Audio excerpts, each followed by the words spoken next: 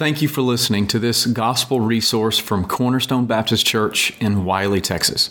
Feel free to use or share this resource, but we ask that you not alter the content in any way. For more information about Cornerstone Baptist Church, please visit us at cornerstonewiley.org. All right, here we go. Good to see you all this morning. It's been a while. If you don't know who I am, I won't tell you. Okay, here we go. Let's go ahead and pray. Oh, wait for me. Sorry, my bad. It's all right. Heavenly Father, Lord God, we bless you and thank you again for bringing us here today.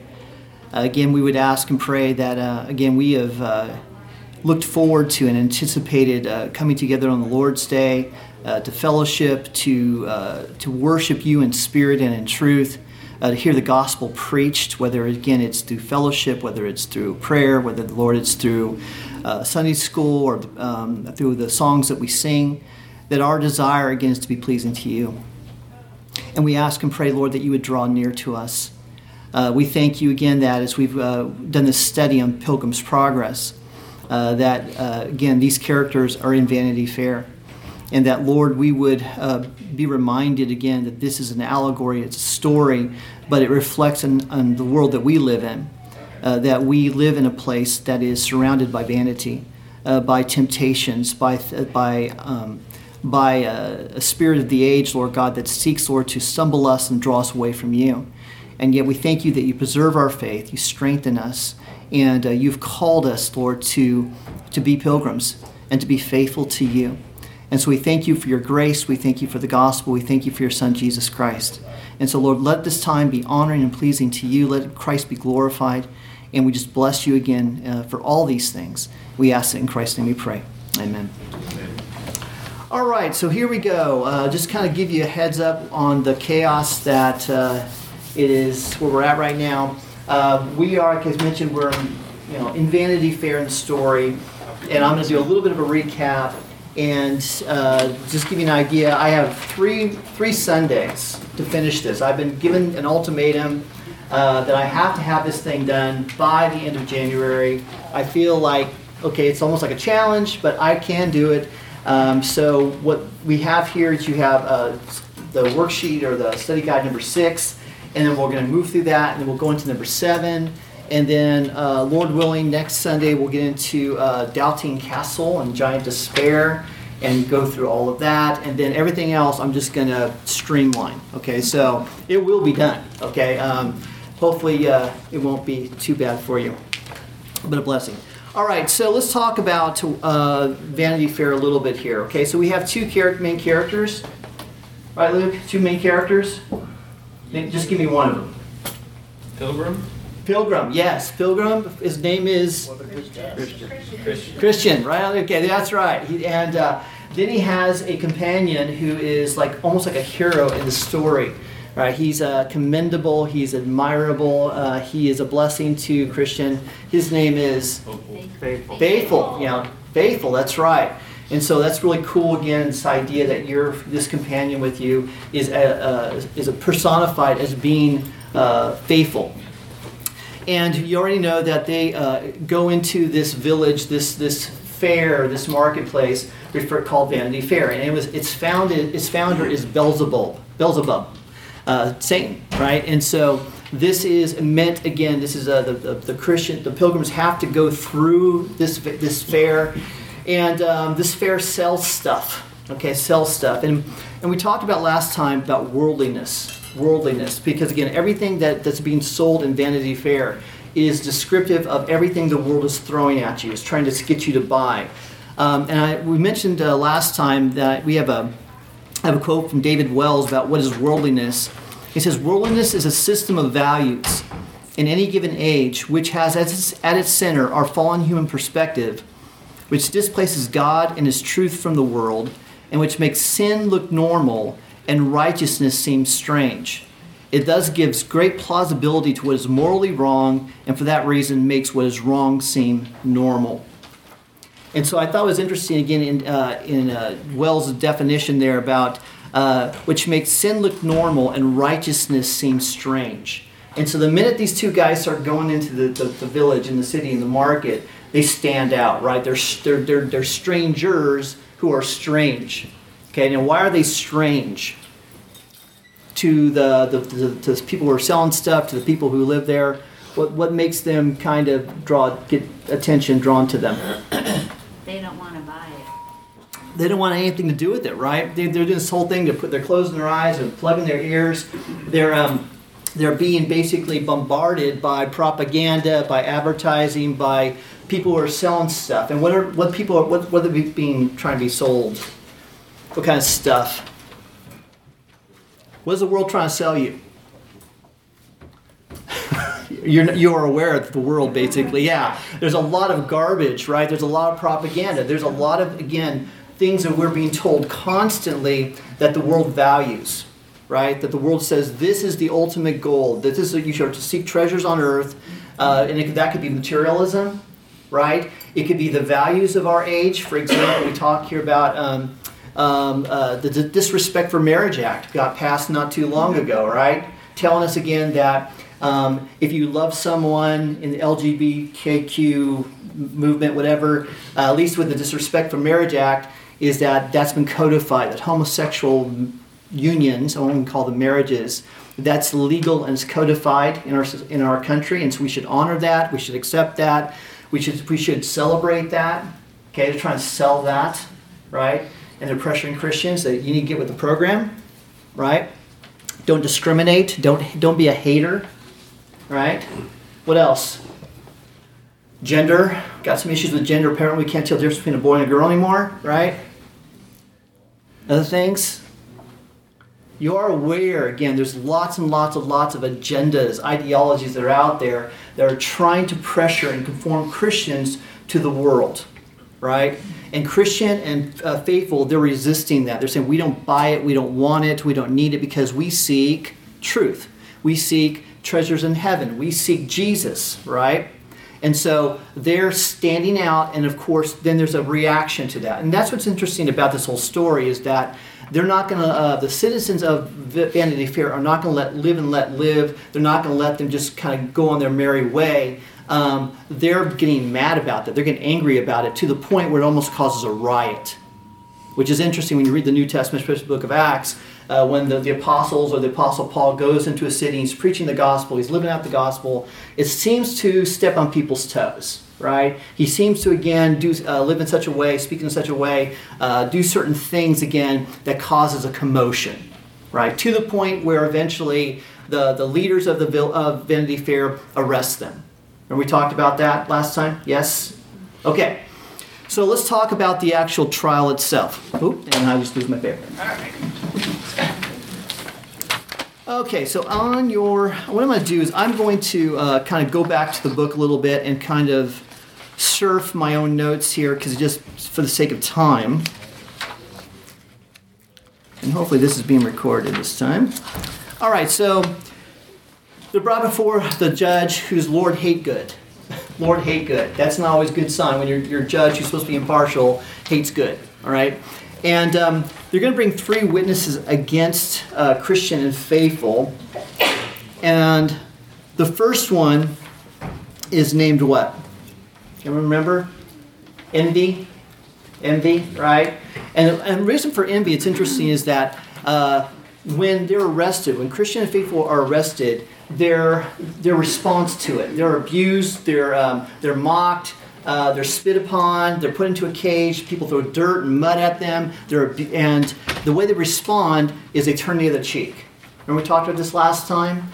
That again, when you're being persecuted, when you're being, there's a reaction against you, it's not eye for an eye, you're not seeking revenge, but they're actually showing patience, they're showing kindness, they're speaking in a way and acting in a way that for some, they're noticing that, and they're saying, you know what, there's something different about these guys and how they're responding to persecution. And so they're gaining a little bit of a following among some of the citizens of Vanity Fair, which makes the majority, envious. They make them angry, and that actually makes things worse for them. Okay?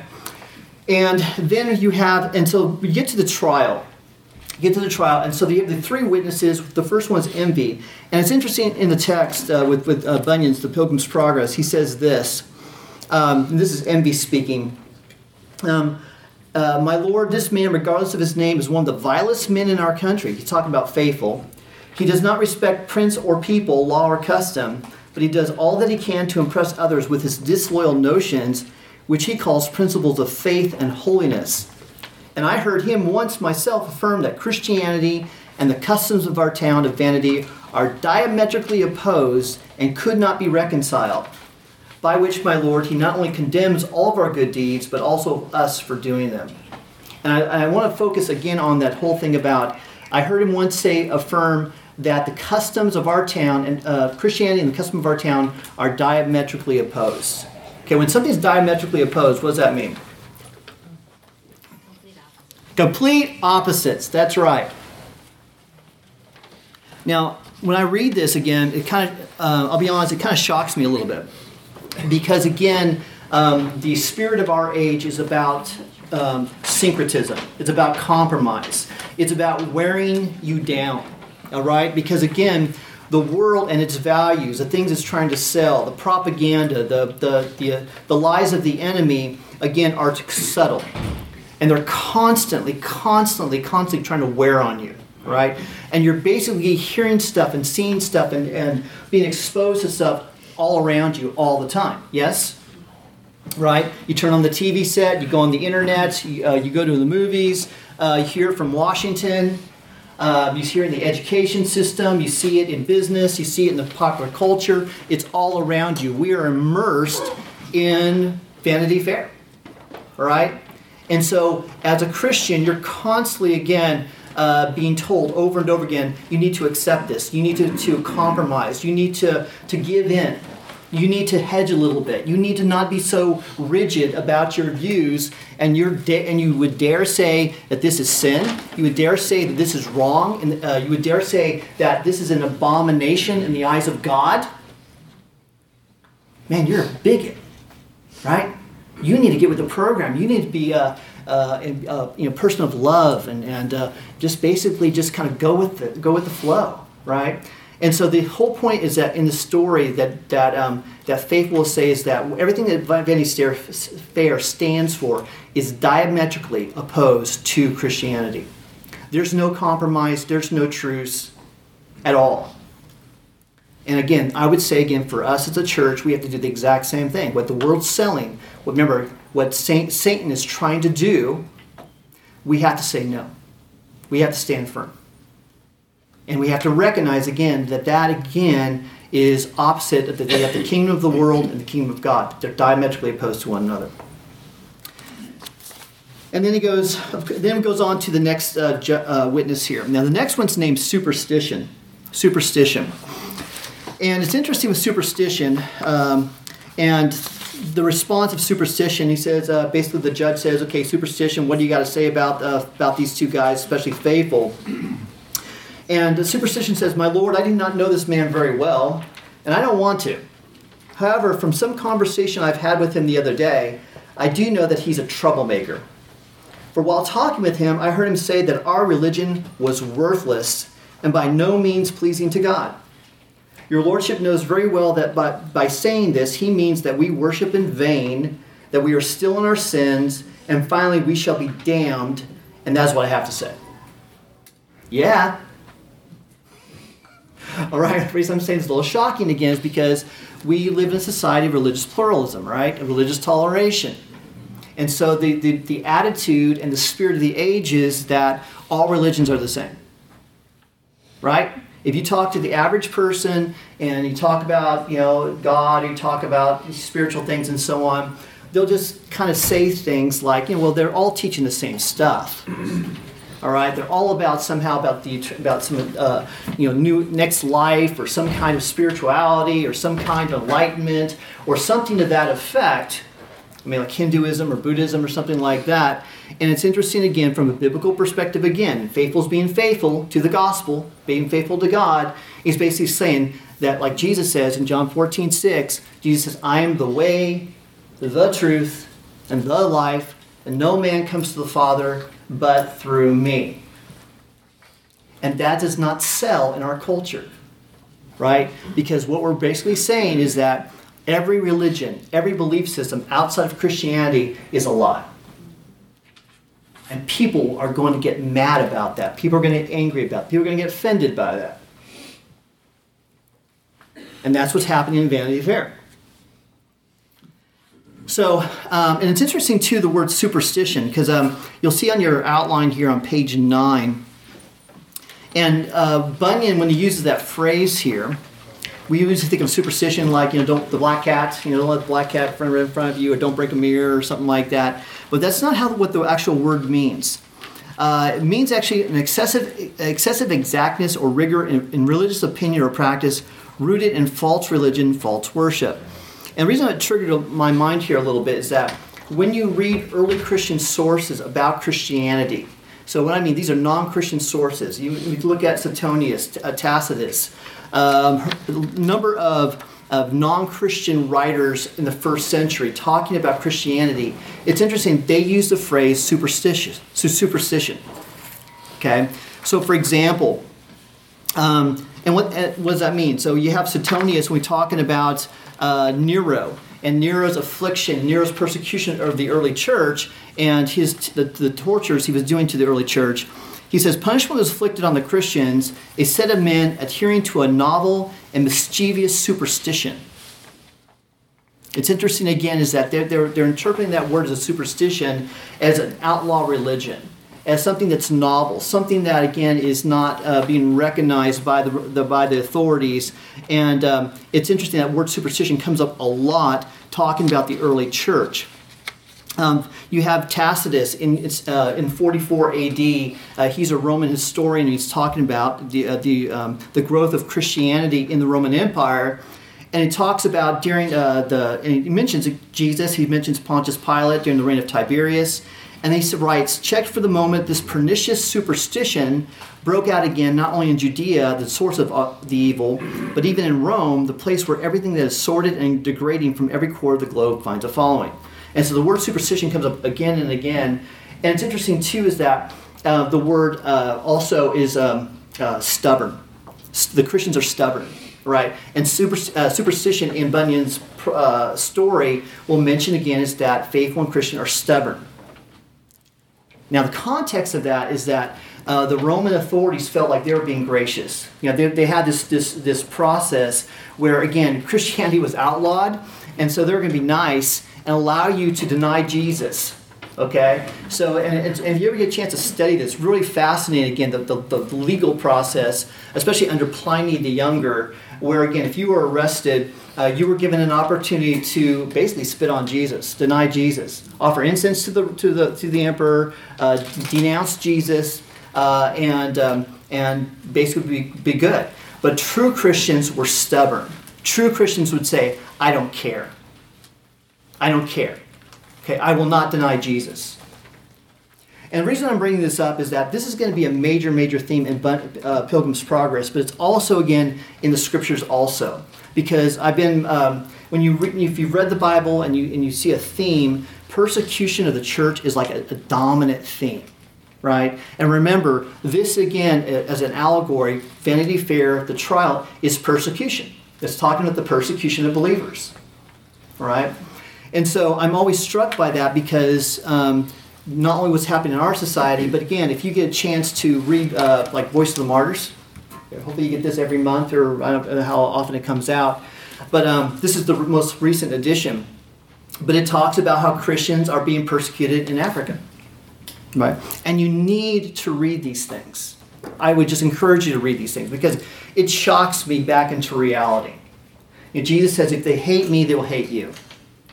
And I'm not saying let's have a martyr complex, but I am saying again, when you read in Scripture over and over and over again, and you read books like Pilgrim's Progress, which talks again about that it's normal, I'm going to use the word normal, for Christians to be rejected, for Christians to be persecuted in some form or fashion, if they're standing firmly in the gospel, it's a challenge. It's a major challenge. And for these Christians, I read these stories, and it blows my mind. It humbles me. I have to pray afterwards because these are Christians who are dying for the faith now. And so I highly encourage you to go get a chance to constantly be aware of this and be praying for our brothers and sisters in Christ who are currently being persecuted. Now, going on to the story, you have a third character, and this is a guy, it's kind of a weird name. It's Pickthank. Pickthank. And on your outline, if you go all the way over to page 10, it's interesting that in one source, it refers to Pickthank as an archaic term that denotes a whispering parasite. That's an interesting term, if you're a whispering parasite. Okay? And the idea being is that this is a person who is, he's basically not, he's an opportunist. He's trying to find a way to be part of the crowd. He's picking on Christian and faithful and his he's not really a reliable witness in order to just gain acceptance from the mob. Okay? And so Pickthank's, his complaint against faithful and Christian says this, is that, well, actually, I'm going to read it out in your outline here. At the very bottom, it says, "My Lord, and all you gentlemen, I've known this fellow for a long time, and I've heard him speak things that ought not to be spoken. He has railed against our noble prince Beelzebub, and has spoken contemptuously of his honorable friends, Lord Old Man, Lord Carnal Delight, Lord Luxurious, Lord Desire of Vainglory, Old Lord Lechery, Sir Having Greedy, along with the rest of our nobility. He has said, moreover, that if all men were of his mind, that these noblemen would be run out of town. He has also not been afraid to rail at you, my lord, who has now appointed him to be his judge, calling you an ungodly villain, along with many such vilifying terms, and so on and so forth." Okay? So again, supposedly Faithful has been bad-mouthing the demon's minions, the demon's lieutenants, basically the people who represent the power and authority of Vanity Fair. And I like when Faithful responds to this. He says here, Faithful says, "As to what Mr. Pickthank has said, I say that the prince of this town and his attendants, named by this gentleman, are more fit for hell than for this town, and contrary, and so Lord have mercy on us." Or have mercy on me, excuse me. So Faithful is bold in the face of persecution, in the face against saying again that I pretty much stand against these authorities and everything you're trying to do, and Lord help me. It's kind of like very much like Luther. You think about the Council of Worms. Now, if you go all the way over to the end, not the end, but actually on page 12, what happens next is that, of course, they're going to bring the jury in. The jury's all French villains. They're all people, again, that are representative of Vanity Fair in this world. And they all say, he's going to die. He's got to die. Faithful has got to die. Okay, our verdict upon him is he's worthy of death, and so and that's what's going to happen.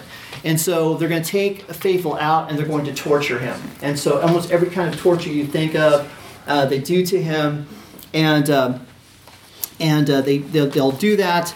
And of course, remember, evangelists earlier on had had prophesied that again one of them would die, and so you have someone dying for the faith. What's interesting, if you get to the very end of the chapter, is that as Faithful is being burned at the stake, it mentions here, it says, "Now I saw there stood behind the multitude a chariot and a couple of horses waiting for Faithful, who was as soon as his adversaries had killed him, was taken up into it and immediately carried up through the clouds with a sound of trumpets the nearest way to the celestial gate." Okay, so just stop right there. So again, as Faithful is dying, or as he dies, there's a chariot of fire. Right? There's a chariot behind him, okay? And I love that whole imagery because that's very synonymous, again, of Elijah. Remember that? Right? And so, again, Faithful is brought directly to heaven. He's brought, so remember, the whole goal of the pilgrimage is to reach the celestial city. Right? Remember, for us, our goal, the end game, be with Jesus. Right? So Faithful is actually, again, and he's on his way, he's there, and then Christian, he basically escapes. We don't even know how he actually, they put him back in prison, and then somehow, some way, providentially, God allows him to leave, all right? And then you have this very last little song that Christian will sing. It says, "Well, Faithful, thou hast faithfully professed unto thy Lord, with whom thou shalt be blessed. When faithless ones, with all their vain delights, are crying out under their hellish plights, sing, Faithful, sing, and let thy name survive. For though they kill thee, yet thou art alive." So I love that story again. I love that reminder, that imagery again there. And this is normal. This is the normal Christian life. You begin to read the New Testament. You see this a lot. Okay, one more thing. I want to read from the book of Hebrews real quickly here, just to tie into this idea of persecution of the church. And this is in Hebrews chapter 10. And this begins in verse 32. But remember the former days when, after being enlightened, you endured a great conflict of sufferings, partly by being made a public spectacle through reproaches and tribulations, and partly by becoming sharers with those who were so treated. For you showed sympathy to the prisoners and accepted joyfully the seizure of your property, knowing that you have for yourselves a better possession and a lasting one. This is going to tie into the next chapter. Therefore, do not throw away your confidence, which has a great reward. For you have need of endurance, so that when you have done the will of God, you may receive what was promised. For yet in a very little while, he who is coming will come and will not delay. But my righteous one shall live by faith. And if he shrinks back, my soul has no pleasure in him. But we are not of those who shrink back to destruction, but of those who have faith to the preserving of the soul. So that's our part of the story there for section 6. Now we're going to move on to number 7. All right, so everyone still with me? Okay, I'm not moving too fast. All right. So the good news is that in the midst of this trial, in the midst of everything that's going on at Vanity Fair, there are individuals in the fair who are being won. Okay, they're being won to Christ, and the next person who's going to join up with Christian is hopeful. Okay, hopeful. And so now you have this, and this is on your next outline. This is number 7. Those, if you have it on the electronic version, you can read that. I have a few hard copies up here too. Now it says on here in the book, it says, now I saw in my dream that Christian did not go on alone, for hopeful who had been won to the Lord by the words and behavior of Christian and faithful in their sufferings at the fair, joined him and promised that he would be his companion. Thus one died to bear testimony to the truth, and another rose out of his ashes to be a companion to Christian on his pilgrimage. Hopeful also told Christian that there were many more men in the fair who would eventually follow them. I love that. All right, so they're on their way. They're on the straight and narrow path, and they run into a guy named Mr. Buy-ins. Mr. Buy-ins, okay? Mr. Buy-ins. And so this is on page 1 of your outline here. And we're going to talk about Mr. Buy-ins here. If you go to point 4, it says here, a buy-in is a subordinate end often rooted in private interests or secret purpose or selfish advantage. Buy-ins represents the duplicity of openly following Christ and honoring God while truly living for self and seeking selfish gain. He believes that he has a good understanding of the times in which he lives and can adapt or adjust to circumstances of his own advantage. Buy-ins is not ashamed of his religion or opposed to being identified with Christ, the next line, but he is rather selective as to when and how he wields his religion. Okay? So again, it's interesting that this is a person, again, who chooses to be a Christian when it's convenient, chooses to be religious when it works for him, when it's to his advantage. He has an easy, comfortable type of Christianity that is obviously very worldly. I was thinking again, we used to, in the 70s, we use this phrase, a casual Christian, right? You know when you have casual wear, right? It's comfortable, right? So basically, it's something that, again, that's not gonna require much of you. And so here is that they'll start this conversation between hopeful and Christian, and so they'll say basically the first thing it's going to say is like, who are you? And so Buy-ins is not going to want to give himself away. Okay, he's not going to give his name away, so he starts talking about where he's from. Okay, I'm not going to get all into that. But one thing that's going to come up here, and this is going to be on point B here, about Mr. Buy-in's confession. It is true that we somewhat differ in religion from those of a stricter sort. So Mr. Buy-ins is somewhat of a liberal, right? He is a kind of Christianity that's loosey-goosey, that basically, when it's convenient for him to be a Christian, he is. When it's not, he won't be, all right? And when him and Christian start going at it, start talking back and forth, Mr. Bynes is going to accuse Christian of being basically a strict Christian. Okay, a strict Christian. All right? And I just thought about that again, is that when you talk to someone who is liberal, someone who basically, for religion, for them is just something that's a cultural type of Christianity, it's convenient, it's just a kind of a nominalism, right? Is that when you start talking again about Jesus and what it means to be a disciple of Christ, what it means to, what God's going to require of us in order to be faithful to Him, it's interpreted as being, narrow, being strict, being something again that you're being nitpicky. Okay, and that's kind of with Mr. Bynes' confession. He's going to say here, it's true that we somewhat differ in religion from those of a stricter sort. Now, if you go on to the next page over, this is for number 7, chapter 7, and we moved from 6 to 7 now. Yeah, I'm sorry. I mean, if you came a little bit late or if I lost you, I'm sorry. But we have an electronic version though. I said it last week. Okay, so. All right, so if you go over to point 2 on page 2, when Mr. Bynes expresses a desire to travel with the pilgrims, you will find me good company, quote, Christian lays down some ultimatums. Okay, so this is the ultimatum. Number 1, I'm going to read this because this is actually pretty good when Mr. Bynes talks about his type of religion. Let's see here. It talks about his name. Okay, Christian says, if you want to go with us, you must go against wind and tide, which I see is against your beliefs. You must also own religion when it's in rags as well as it is in silver slippers, and stand by it when it's bound in irons as well as it's applauded in the streets. And then Bynes responds by, you must not impose your beliefs on me, nor lord over my faith. Leave me my freedom, and then let me go with you.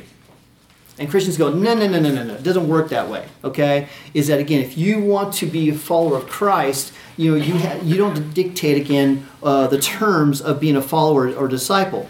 And the first thing is you have to go against wind and tide. Okay, there must be, again, and wind and tide, of course, is there's opposition. And so what I have on your outline here is a number of these verses we've talked about before, about from the Beatitudes, for example, blessed are those who have been persecuted for the sake of righteousness, for theirs is the kingdom of God. On page 3 there, you go to Matthew 10:22. You will be hated by all because of my name, but it's the one who has endured to the end who will be saved. You have also John 15, verses 18 and 19. If the world hates you, you will know that it's hated me before it hated you. If you were of the world will love its own. But because you are not of the world, but I chose you out of the world, because of this, the world hates you. And by the way, this doesn't sell very well in our churches today. All right? Because we want our cake and eat it too. Right? We want Jesus and we want the world. We want the stuff of the world. We want to be able to like a smorgasbord. A lot of you don't even know what a smorgasbord was. Right? Okay, if you don't know what a smorgasbord is, it's a restaurant where there's a big row of stuff. It's a Golden Corral, okay? You go in there and you basically pick and choose what you like, okay? And so you have your version of Jesus, right? And another group has their version of Jesus, and another group has their version of Jesus. And you pick and choose again what it means to be religious, and what it means to be a Christian, and what it means again to be, quote, a seeker of God, all right? And the point here is, again, Jesus is saying is that if you're, again, in Christ, if you're a follower of Christ, if you abide in my word, then again, how the world treated me, that's how the world will treat you. And again, to tell people, again, to be a Christian might mean, again, that you're not going to be liked, you're going to be unpopular, you might be ostracized, you might lose things. I mean, it's interesting when you go back to the Voice of the Martyrs thing, if you read their lives in Africa, they lose everything. They lose everything. They lose their homes, they lose their children, they lose their jobs, they lose their health, they lose their lives, they lose their churches. They lose everything, but they have heaven. They have eternal life. They have treasure in heaven. Right? And it's interesting, they have a phrase. I hope I can find that phrase in here. I'm sorry, I'm going impromptu here on this. Wish I could find that phrase. what the guy said here. One thing I said, I should have bookmarked it. Okay, here we go. This gentleman right here, he's evangelizing to Muslims, okay? And he's wearing clothing, this colorful clothing, because I guess in the area that he's in, Muslims wear either black clothing or white clothing, all right? So he deliberately wears colorful clothing to stand out that he's a follower of Jesus. He's got a cross necklace on, so it's kind of like a giveaway right there, right? And he has this little line here. It says, the more you're persecuted, the stronger you'll be in Jesus. The more you're persecuted, the stronger you'll be in Jesus. And again, I wrestle with that. I do. I don't, again, because I read about these Christians and I read about the early church and the Bible and stuff. And again, because I want to be strong in the faith. I want to be faithful.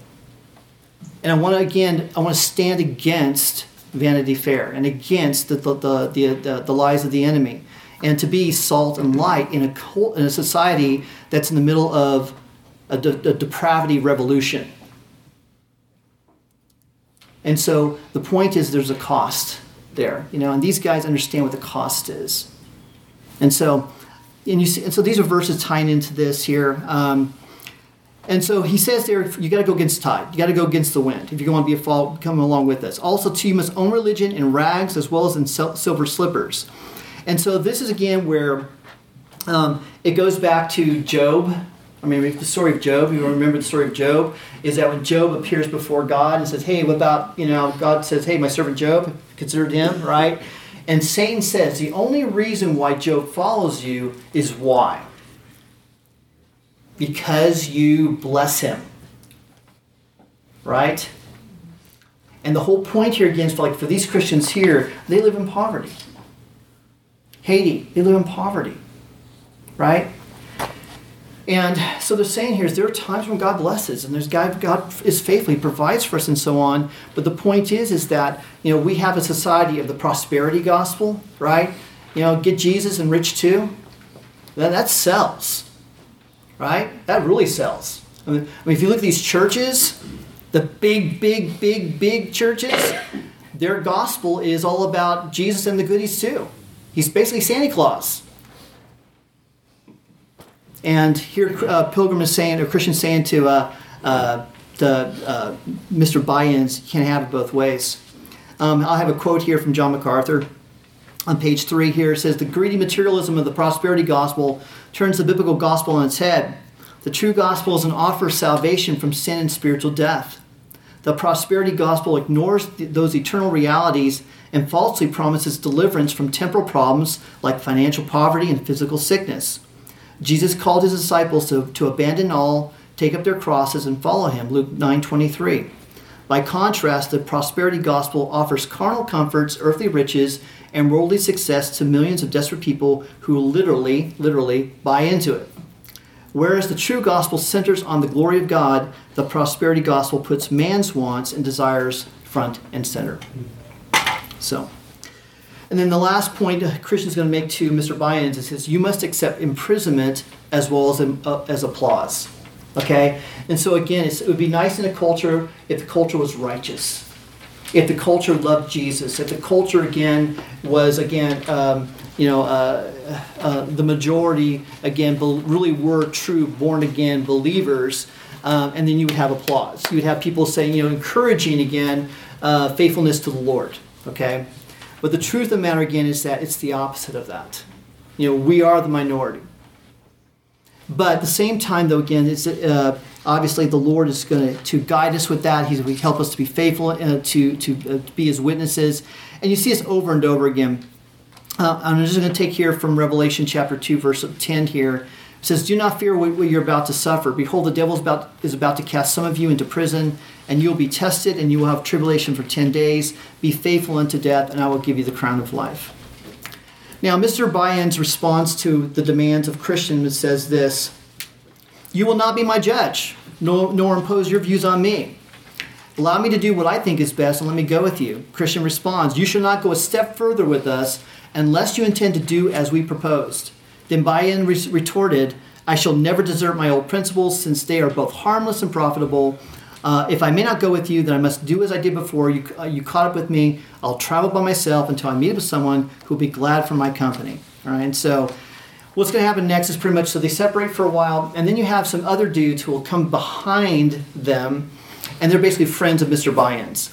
And their names are Mr. Hold the World, Mr. Money Love, Mr. Save All, and they're friends of Mr. Buy-ins. Okay, they come from the same town here, and so they're going to join up with Mr. Buy-ins, and they're going to start a conversation. And Christian and Hopeful are kind of keeping their distance between these two dudes. Now, the gist of this is going to be, again, about materialism and money. And I know, so my two themes today is about persecution, and the other is about materialism and money. And why do I bring this up? Is because in our culture, unlike Africa, we have been obsessed with materialism and money for a long time. Now, again, God is good. God has blessed us. God has blessed His people, and I'm grateful for food. I'm grateful for shelter. I'm grateful for health care. I'm grateful for clothing. I'm grateful for clean water. Praise God, right? But at the same time, again, the Bible talks a lot about this relationship, this temptation and this struggle with materialism, right? It's a particular problem in our culture in the West. And so you have a couple verses. This is on page 6 here, and these are probably very familiar with you. You go up very top there in 1 Timothy chapter 6. If anyone advocates a different doctrine and does not agree with sound words, those of our Lord Jesus Christ, and with the doctrine conforming to godliness, he is conceited and understands nothing. But he has a morbid interest in controversial questions and disputes about words, out which arise envy, strife, abusive language, evil suspicions, and constant friction between men of depraved mind and deprived of the truth, who suppose, and here's our line here, that godliness is a means of gain. But godliness actually is a means of great gain when accompanied by contentment. For we have brought nothing into the world, so that we cannot take anything out of it either. If we have food and clothing, with these we shall be content. But those who want to get rich fall into temptation and a snare and many foolish and harmful desires which plunge men into ruin and destruction. For the love of money is a root of all sorts of evil, and some by longing for it have wandered away from the faith and pierced themselves with many griefs. Again, I know you're familiar with these verses. You've heard these before, but again, we have to be on guard. I mean, we just got through Christmas. I mean, survived Christmas. That was a materialism onslaught, kind of thing. And as a Christian, again, we have to be very careful about money. It's repeated over and over and over again. You have in 2 Timothy 3. But realize this, that in the last days, difficult times will come. For men will be lovers of self, lovers of money, boastful, arrogant, revilers, disobedient to parents, ungrateful, unholy, unloving, irreconcilable, malicious gossips, without self-control, brutal, haters of good, treacherous, reckless, conceited, lovers of pleasure rather than lovers of God, holding to a form of godliness, although they have denied its power. Avoid such men as these. And this is Mr. Buy-ins. Again, they have the form, but they don't have the power, right? And so again, this is a problem in the church today. Again, you have people who are, quote, religious, but they are pursuing, they're very comfortable, again, with pursuing a love for money and a love for the things of this world. He goes on to say here in Hebrews 13:5, make sure that your character is free from the love of money, being content with what you have. For he himself has said, I will never desert you, nor will I ever forsake you.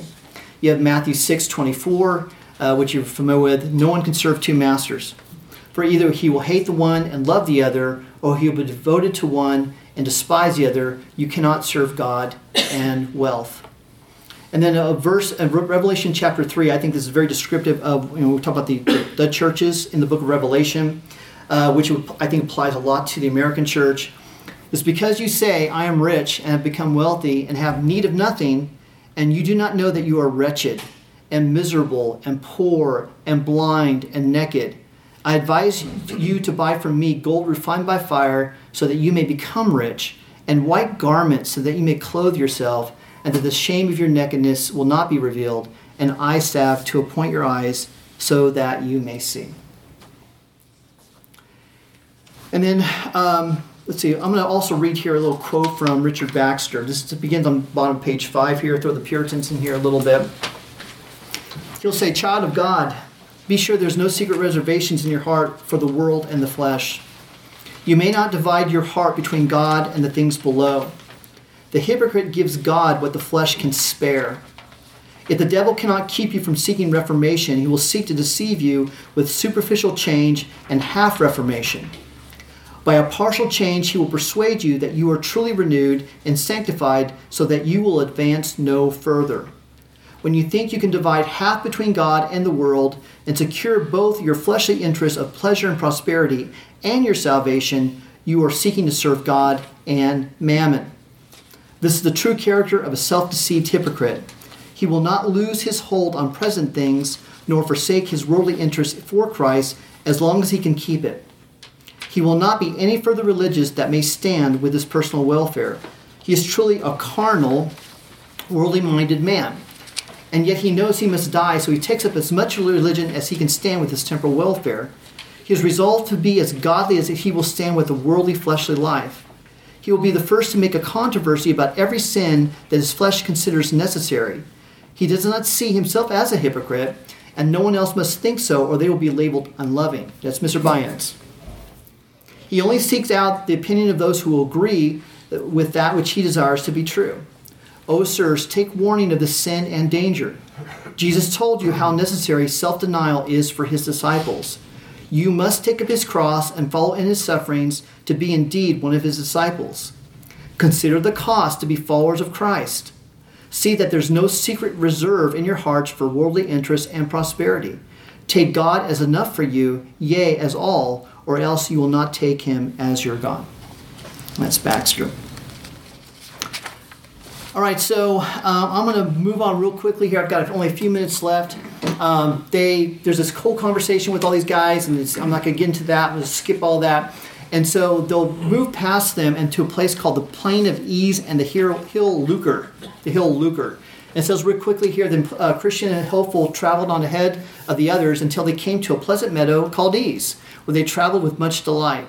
As the meadow was only a short length, they quickly traveled over it. Now, on the other side of the meadow was a little hill called Lucre, and in that hill was a silver mine. Because it was so rare, some of those who had formerly gone that way had turned aside to see it.